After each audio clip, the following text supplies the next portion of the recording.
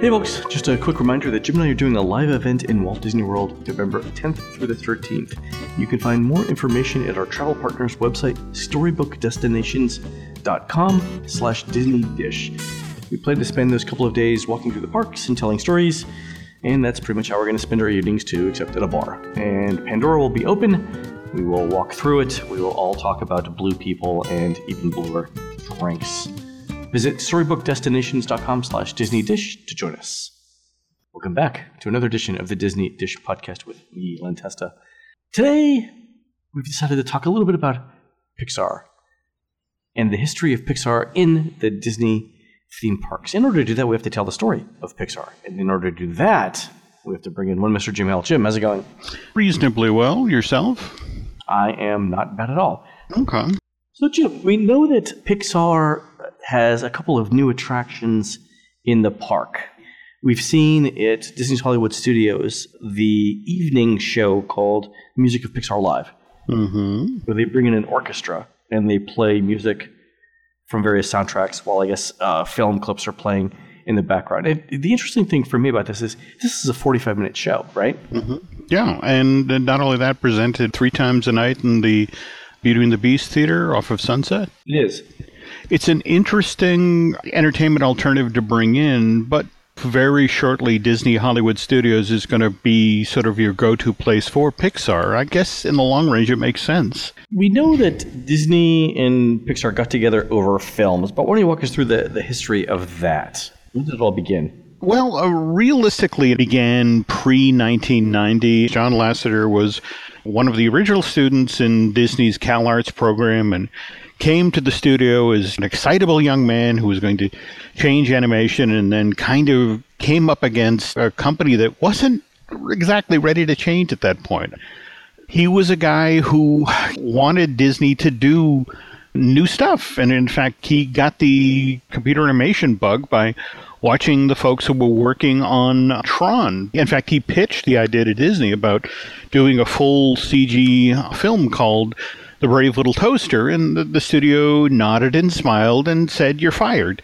Wow. The whole attitude at Disney at that point was, if we make this computer animated feature, will it cost less than doing hand-drawn? And at that point, John was like, well, no, it will cost more, but it will be the first into this space, and the cost will go down with the next couple of films. And no, that was the wrong answer at that time at Disney. They were just still trying to keep the doors open at feature animation. So John was let go, but within weeks got picked up by the folks who were working with Steve Jobs on what he was doing with RenderMan, and they were trying to sell this operating system, and John figured that, well, the easiest way to sell it is to make movies showing what it could do. So that's where Andre and Wally B came from, and all those Pixar shorts. That's really what this was about. Disney was watching shorts like Tin Toy and Wally's Dream, and it was just one of these things where it's like, we want into that. We should get this guy back. And they kept trying to offer him, well, come here and direct a film. And he was like, well, no, I got these guys I work with at Pixar. I don't want to leave here. I've got a good team. Why don't you let us make a movie for you? So how long did this take? How long did it go from firing to we want you back? Well, I want to say John was let go 83, 84, and wow. Okay. They didn't sign the contract till July of 1991 to do the first, well, again, it was a 3-picture deal. Really, this only came about because of another CalArts graduate, and that was Tim Burton. Tim Burton, a weird little side note to this story. Tim Burton had... You said Tim Burton and weird little side note in the same sentence as if people expected something different. Oh, yeah. Okay, go ahead. Anyway, Tim Burton, a kid who came out of the CalArts program, who was doing great work at Disney, and they just didn't know what to do with him.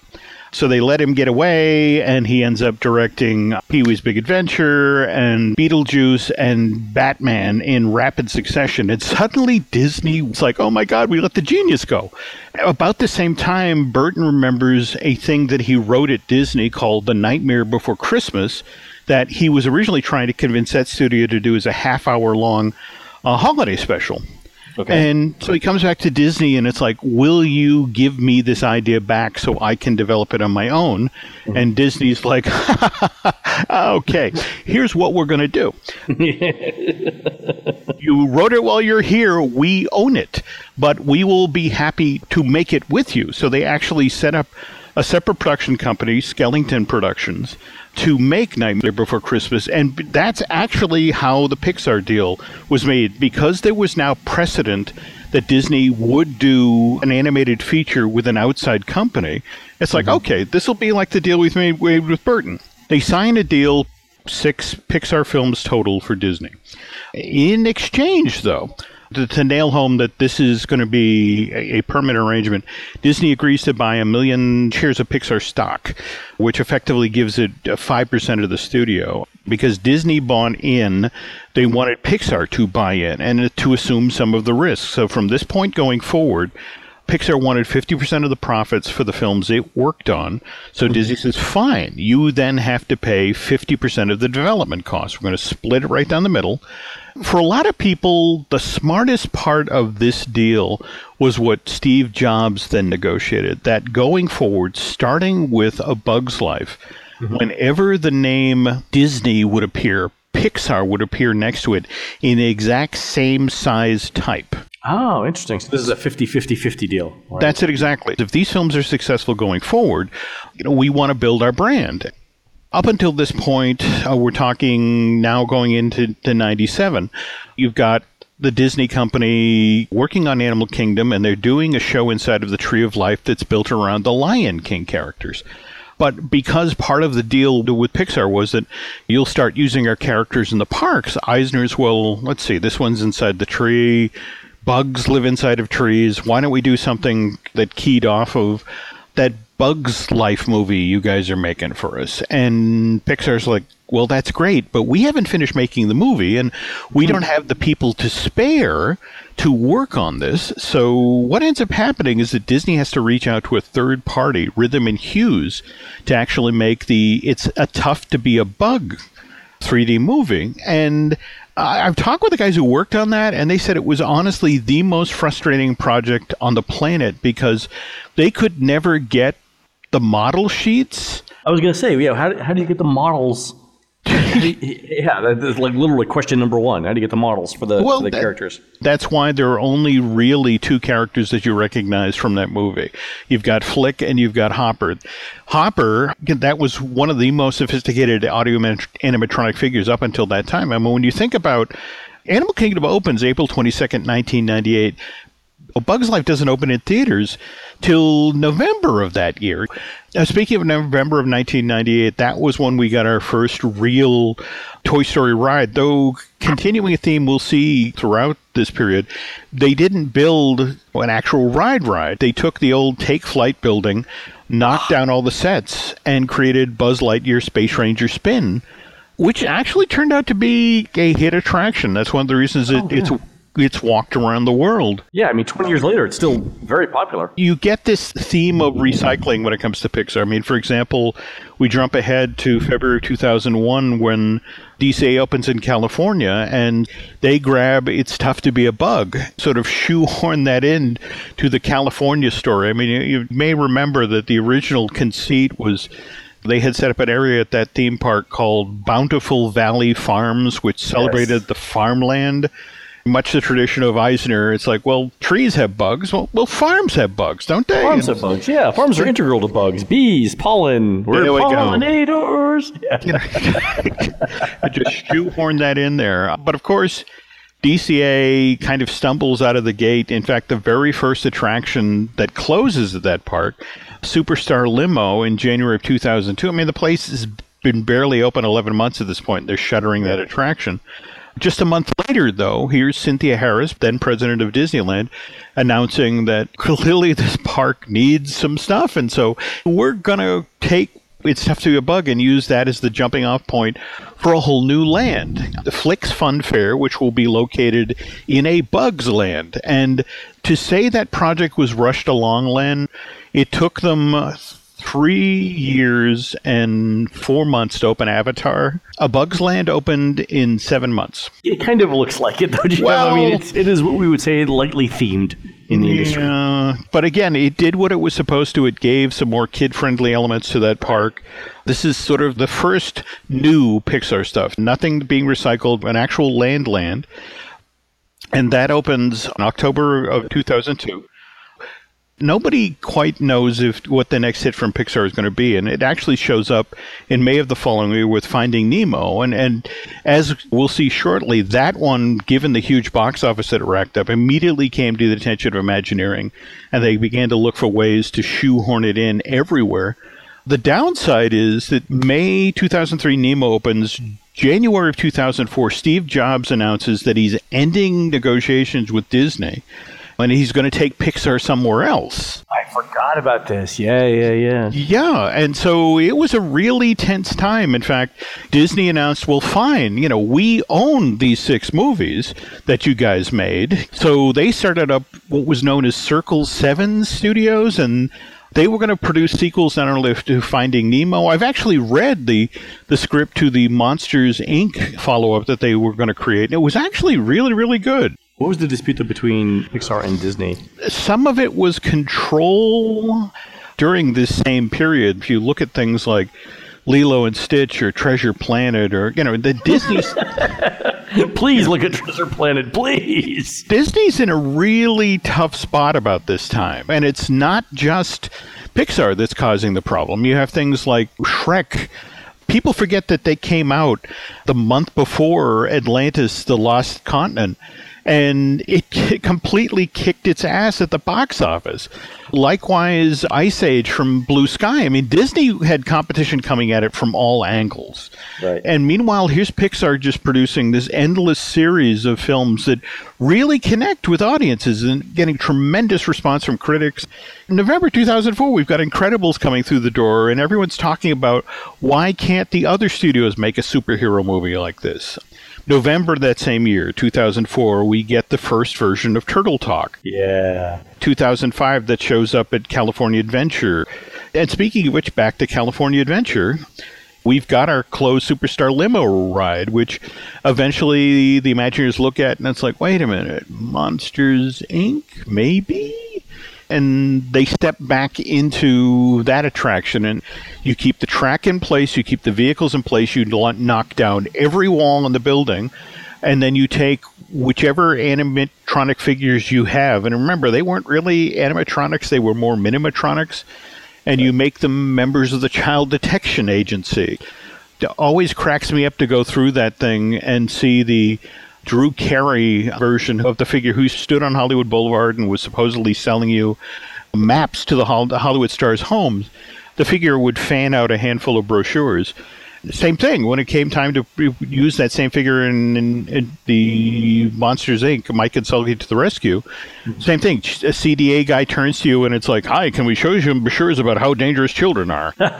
It is minimal retheming. Yeah, absolutely. But the crucial moment here really comes in September of 2005. This is when 2 events. Michael Eisner, who was the one who really was brawling with Steve Jobs. And this was all about control, and 2 very powerful men who neither of whom were willing to back down.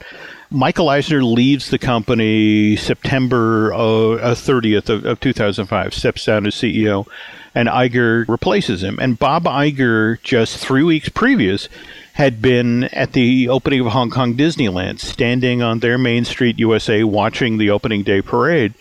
And Bob couldn't help but notice that as all of the parade floats were going by, the Pixar characters were getting this huge reaction from the people, standing along Main Street. And the Disney characters did get this nice, tepid, polite applause. And it's just sort of like, the golf club. Yeah, that's just like, clearly, if I'm going to build a future for this company, I have to reach out to Pixar. And so that's what he did. He reached out to Jobs. And Disney, in order to get Pixar to keep them on the ranch, so to speak, $7.4 billion in 2006. I mean, huge amount of money. Almost twice as much as they paid for Star Wars. Yeah, but at the same time, one of the things that they put on the table is, okay, from this point forward, you're an active partner when it comes to Imagineering. And John Lasseter just took this and ran with it. Prior to them bringing the $7.4 billion deal, there had been 12 attractions made for the Disney parks that were themed around Pixar properties. Over the next, and we're talking from January of 2006 to today, 11 years, 45 attractions around. Holy cow. Yeah. It wasn't just limiting them to, rides. I mean, for example, we got the Finding Nemo, the musical, and right on the heels of this, we get Monsters, Inc. Laugh Floor, which is kind of a stretch for Tomorrowland at the Magic Kingdom. I have this feeling that Tomorrowland is the land that catches all the attractions that don't have a fit in any other land. Well, that's probably very true. It now becomes Pixar 24/7. I mean, the submarine voyage at Disneyland that closed in 1998 finally comes back online, but now it's the Finding Nemo submarine voyage. Yeah. And even the cruise line, 2008, we get Toy Story the musical. It's actually not a bad show. Didn't it shut down in 2016? Or Yeah, I think they've replaced it with Frozen. I believe they have. Which is the best show on the cruise line. Yeah. But now you see things like Mickey Avenue becomes Pixar Place.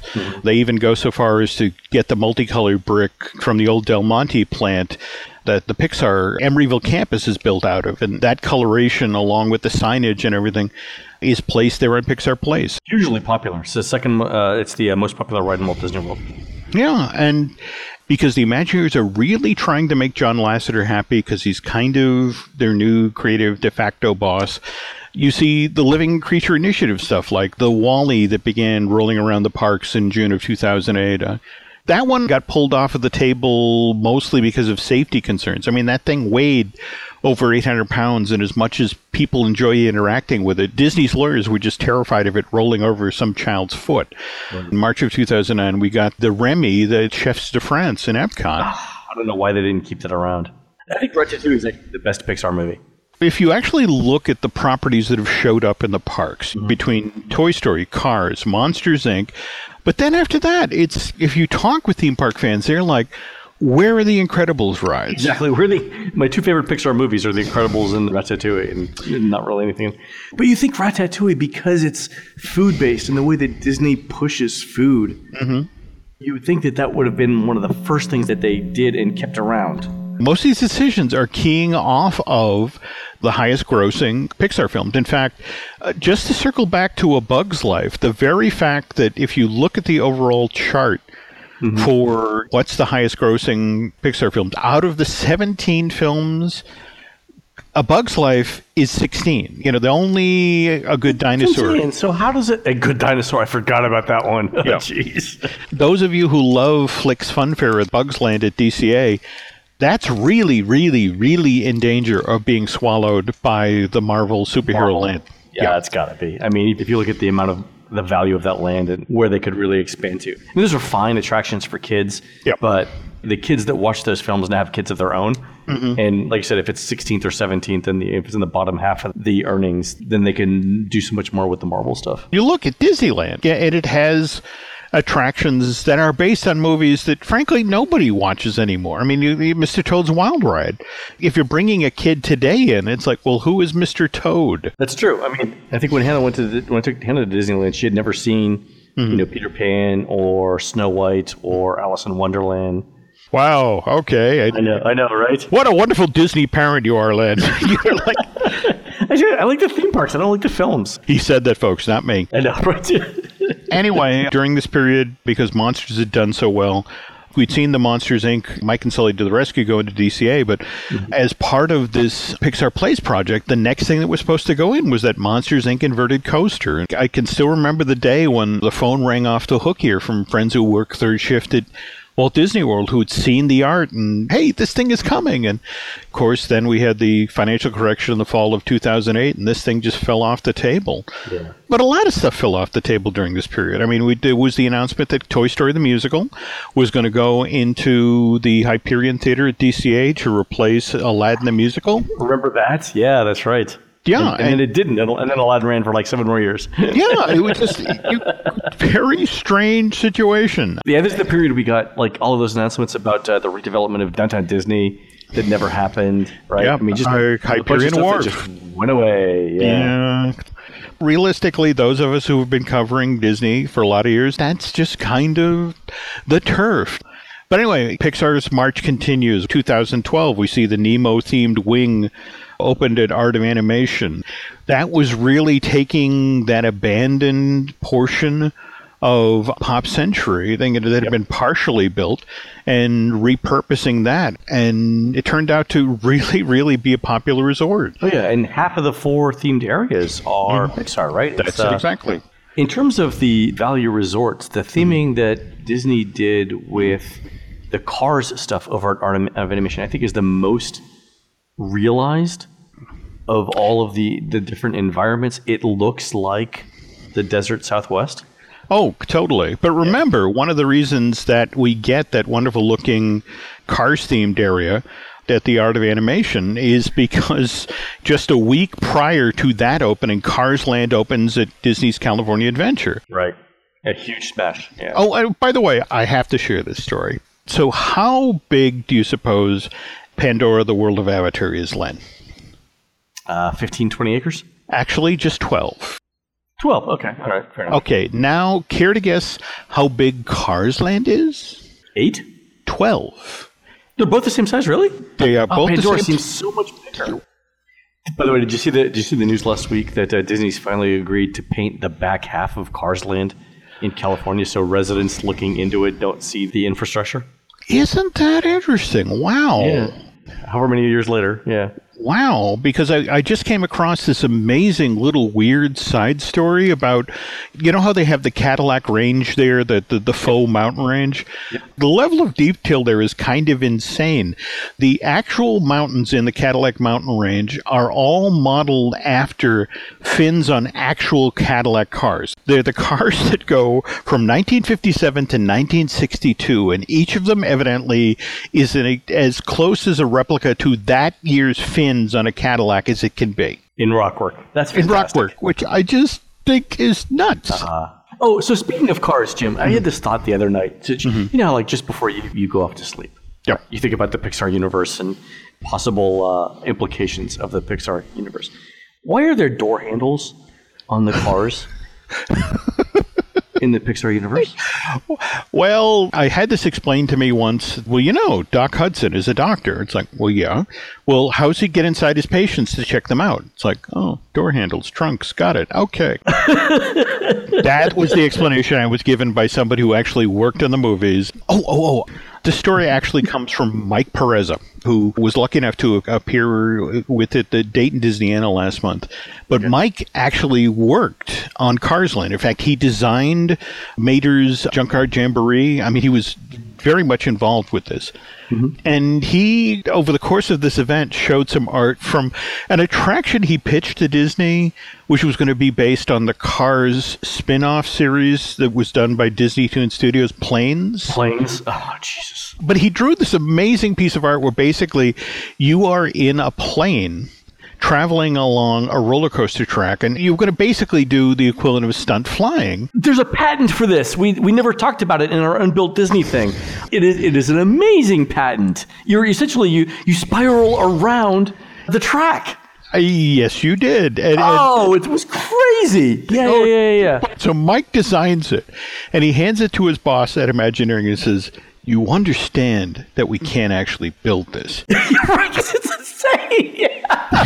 that someone will die, just like. But evidently, the idea literally catches fire in Imagineering, and so Mike goes into like this staff party that they're holding for Lasseter at one point. And he looks, and here's the painting, and it's a beautiful painting, but they've made it into this giant wall hanging. It gets like, oh crap! And then he looks, and here on the table in front of the giant wall hanging is a model of the attraction. Yeah, they patented it. I mean, they spent the money on a patent for it. But at the party, he's like, "You understand, people will die. We can't do that. Metal can't do this." And so for 2 months he frets about this because, like, oh my God, I'm going to kill children. And then like 2 months later he gets a call, and it's just sort of like, all right, Mike, we're sorry. We actually handed it to the safety people, and they came back and said that this wouldn't work. It would kill people. And he's like, gee. Oh, that's too bad. Yeah. Oh, good. No, I saw the patent. And one of the interesting things about the ride was that in order to emphasize the feeling of air going over you as you're flying, it would have had spinning propellers. Yes. And you're traveling around in circles as you're going along a metal roller coaster rail. I mean, I guess that it could have rained broken glass on you to make it a little less safe. I don't know. Yes, hand everybody a complimentary razor blade to chew as they continue along the ride track. Yes. So I actually found the patent when I was prepping for our Unbuilt Disney Talks, and we just never got around to it. But there's a couple of other really interesting patents out there. We'll have to do one last wrap-up show for that. I agree. And speaking of wrapping things up, I mean, when you think about just the last year or so between adding the third track for Toy Story Mania at Disney Hollywood Studios and the Toy Story Hotel that just opened in Shanghai, or getting back to the recycling thing, Storm Rider has now become Nemo and Friends Sea Rider. I mean, this just continues to chug on. I cannot help but read things into, for example, them just this week changing out the films at Epcot. At Pixar short film. Yeah, the Disney Pixar thing. Getting people used to, okay, you're going to see movies in this space. The music of Pixar Live. Like we were saying at the top of the show, when the Toy Story Playland opens at Disney Hollywood Studios in get ready. That pretty much the same time we get a Toy Story Playland opening at Shanghai. That's going to be their first new land. Oh, interesting. Let's not forget that we have Toy Story 4 out there looming in the bushes, soon to make its way into theaters. So it's true. I'm going to get in trouble for telling this story, but basically, Disney is relying very, very heavily on Pixar right now to drive the parks, to drive retail. But up in Emeryville, there's a belief that Pixar needs to reinvent itself, taking into consideration the financials that other studios, I mean, for example, Illumination Entertainment, Len, Illumination Entertainment, the folks who do The Despicable Me, Minions, all those movies, they can deliver a film that makes almost $1 billion for just $71 million on average. Wow. Okay. So 14-to-1 ratio. Okay. Pixar, there was this run of films that they did over the past 5 years where every single film cost that studio $200 million to make. Wow. Don't get me wrong, it's Pixar. They're arguably the best at what they do, but how did we get to this price point? And so there's recently been pressure from management to the effect of, look, we have to start to rein this in. In fact, that's what's kind of interesting about Cars 3, is that this is the first film in a while that was produced for under $200 million. Mind you, it's $175 million, but it's a cost savings. And supposedly going forward, yes, we make great movies, but can we make more cost-effective movies? And right now, face it, Pixar isn't alone in this marketplace. Between Blue Sky, Illumination, Sony, and even reconstituted DreamWorks, it has a lot more competition, let alone, competition it's getting from Disney. Frozen, or for that matter, Zootopia, $1 billion earners.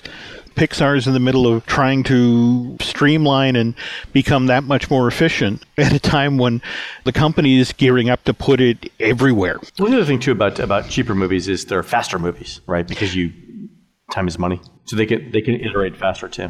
It's so funny you say that, because when I was interviewing Brian Fee earlier this year for his work on Cars 3, he was talking about, he literally told the team, this movie is 90 minutes long.